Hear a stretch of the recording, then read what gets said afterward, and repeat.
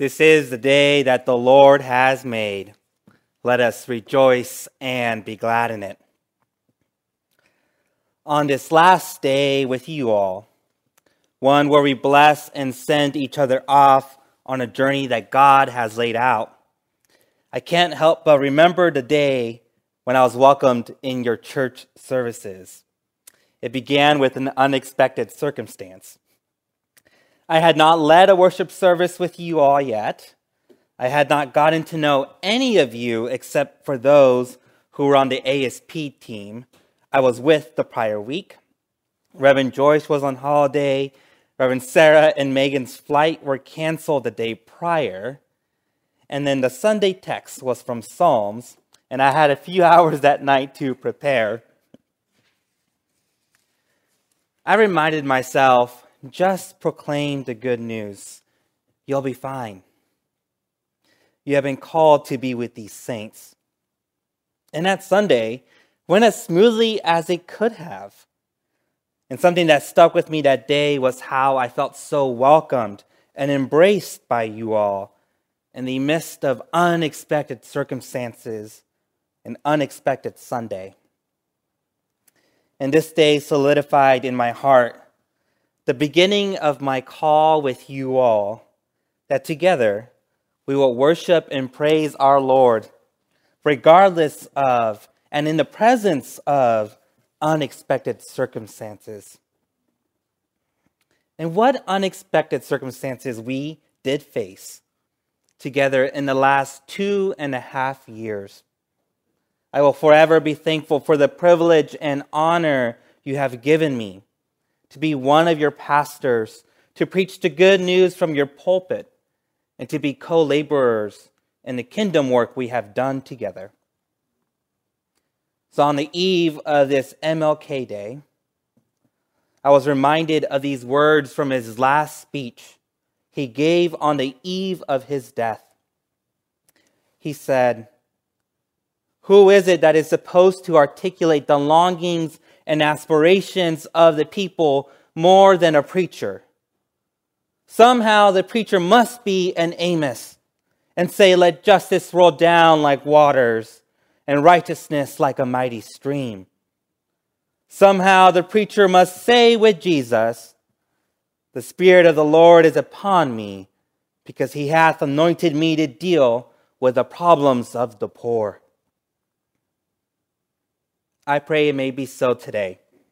Concluding as I began with the psalm text, I pray that the words of my mouth and the meditations of our heart may be holy and pleasing in the sight of our Lord, our rock and our Redeemer. Amen. This morning we heard the verses of Psalms 36, verses 5 through 10. It's a psalm that proclaims how God sustains the faithful at God's abundant feast, how God's steadfast love endures forever.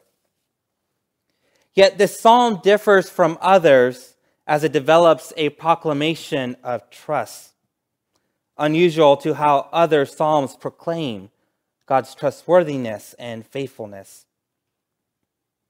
Typically, our psalms will speak of the two ways, the righteous and the wicked, and what awaits each of them. It's a clear line, a binary, as the end of Psalms 1 reads, "For the Lord watches over the ways of the righteous, but the ways of the wicked will perish." That we are to trust in Adonai, who will make these words come true. And yes, psalms like these are beautiful psalms to read, to sing, and proclaim, for yes, Adonai is faithful. Yet we know that the world does not function in this clear binary. As Walter J. Harrelson puts it, wisdom teachers who insisted that evildoers were marked for divine judgment and the righteous for sure divine rewards could not convince those who pondered the world's pain and suffering and who looked deeply within their own souls It is often just those poets and prophets who are drawn to recognize just how close they are to God's intimate love and care, that knowing and sharing earth's pain may be a precondition for knowing and feeling the depth of God's love. It's for this reason that this morning's psalmist offers a contrasting proclamation of trust in God's steadfast love. It's a gift of the theological diversity we find in our scriptures. Because a simple reading shows how the psalmist speaks differently of the wicked, with a more nuanced understanding that takes into consideration the realities of evil. The psalmist doesn't use a clear binary where there are simply evil people and good people. Instead, we see how people's hearts have been captive, corrupted, to where they don't know anything else, for transgression speaks to the wicked deep in their hearts. In transgression, evil, crime, all translations I have found, there's a personified figure that corrupts their eyes from experiencing the joy that comes from Adonai's mercy and grace. And this simple reading gives a more complex perspective of the wicked and what leads them to act unjustly. It doesn't complain about the evil deeds of the wicked, as other psalms may write, but instead it gives a more deep and vivid look at their hearts and its captivation. A more complex reading maybe begins with a question. How can this faithful psalmist speak of the inner workings of the heart of the wicked if the psalmist had not experienced this for themselves? Furthermore, while ancient versions maintain the translation that we have, that transgression speaks to the wicked deep in their hearts, in his heart, the Hebrew, and specifically the Masoretic text, reads, transgression speaks to the wicked deep in my heart. If the psalmist can speak of the realities of evil and its grip that it can have on one's own heart, this psalmist's declaration of God's faithfulness is contrasted even more. Because regardless of which of these two readings you resonate with more, we see how the psalmist develops its proclamation of trust, not absent of the nuanced realities of evil, but through knowing and sharing earth's pain. The psalmist speaks first of the true and felt nature of the abyss of despair, before turning to the liberating good news of Adonai's faithfulness. Are y'all with me, Southmore Presbyterian Church? Our word this morning is for those who know and share in earth's pain. As a youth may say, the psalmist has seen some things, knows some things. For the psalmist declares, Adonai's steadfast love goes to the highest of heights, to the heavens. That God's justice is like the mighty mountains. And hear this, God's judgment is like the great deep, the great abyss. The abyss of despair that seems like a great pit with no end. Yes, indeed, that one. God's presence even is there. That God saves humans and animals alike. That God's steadfast love is precious. That all people can find refuge there in the shadow of God's wings. That this grace and mercy, this love and faithfulness, the presence of God's justice becomes concrete, sensual pleasure. For they feast on the abundance of your house, and you give them drink from the river of your delights. that the feast can sustain and give life, as it ends with verse 9, with you is the fountain of life. In your light we see light. And it reminds me of Paul, if God is for us, who can be against us?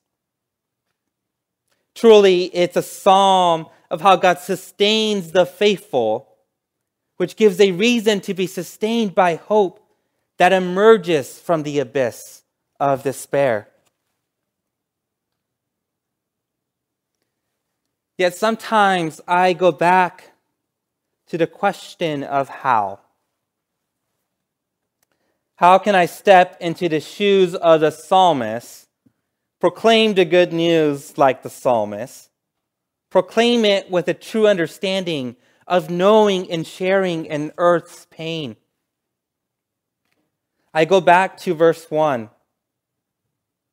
I think the alternative of having my heart and my eyes corrupted, which guides my steps that are set on a way that is not good, that I could cast my heart and my eyes on the Lord, that I could walk up the mighty mountain where God's justice flows over, and transverse the deepest valleys and abyss, knowing that God is with me. This, I think, would not only be a repentance, a return to God, but it's a telos, it's a goal of our life's journey. That nothing else would matter if our eyes are set on that mountaintop that is filled with God's justice, filled with God's glory, mercy, faithfulness, and love. I'm going to mention Dr. King again because I have asked myself before, how could this pastor and organizer call for justice without growing weary? I share some words from his last speech called, "I've Been to the Mountaintop." He had been reflecting on the many occasions for his fight for justice, one that led to him being stabbed to the point where the doctor told him if he had sneezed, he would have died. How did he keep going forward even after being afflicted? And hear the end of his speech. And then I got to Memphis, and some began to say the threats, or talk about the threats that were out. What would happen to me from some of our sick white brothers? Well, I don't know what will happen now. We got some difficult days ahead. But it doesn't matter with me now because I've been to the mountaintop. And I don't mind. Like anybody, I would like to live a long life. Longevity has its place. But I'm not concerned about that now.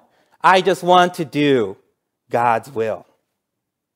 And He's allowed me to go up to the mountain, and I have looked over, and I have seen the promised land. I may not get there with you, but I want you to know that tonight, that we as a people will get to the promised land. And I'm happy tonight. I'm not worried about anything. I'm not fearing any man, because mine eyes have seen the glory of the coming of the Lord.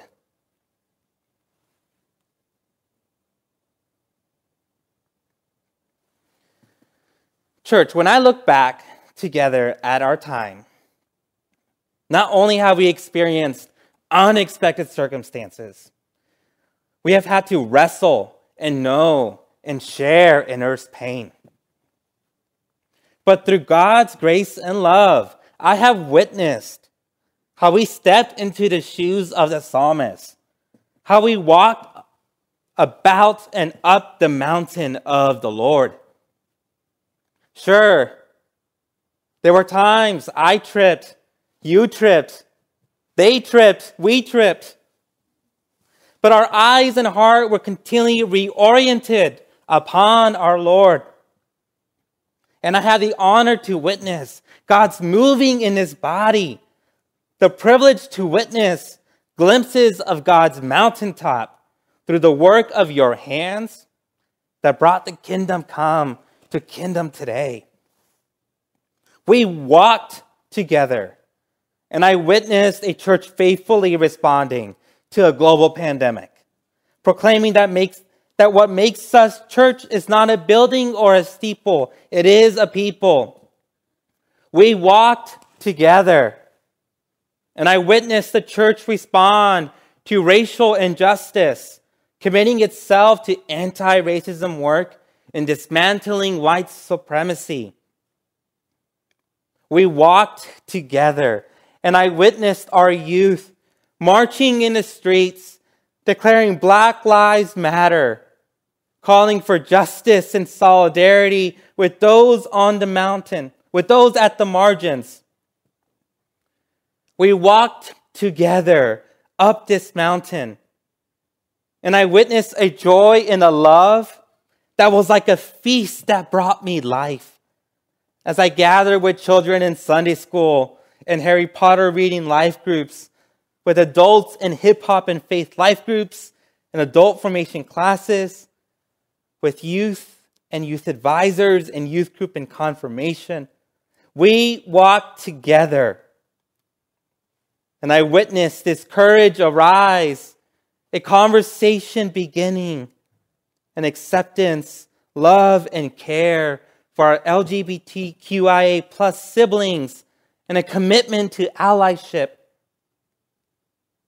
I could go on, but let me make this clear. Indeed, it truly felt like we walked together. As I witnessed how this pastoral team, how this church staff, the session, the elders, deacons, committees, and all the volunteers, because gosh, literally all of you are involved in something, united in Christ, shared God's love and care for the body of Christ here and now. I have witnessed this.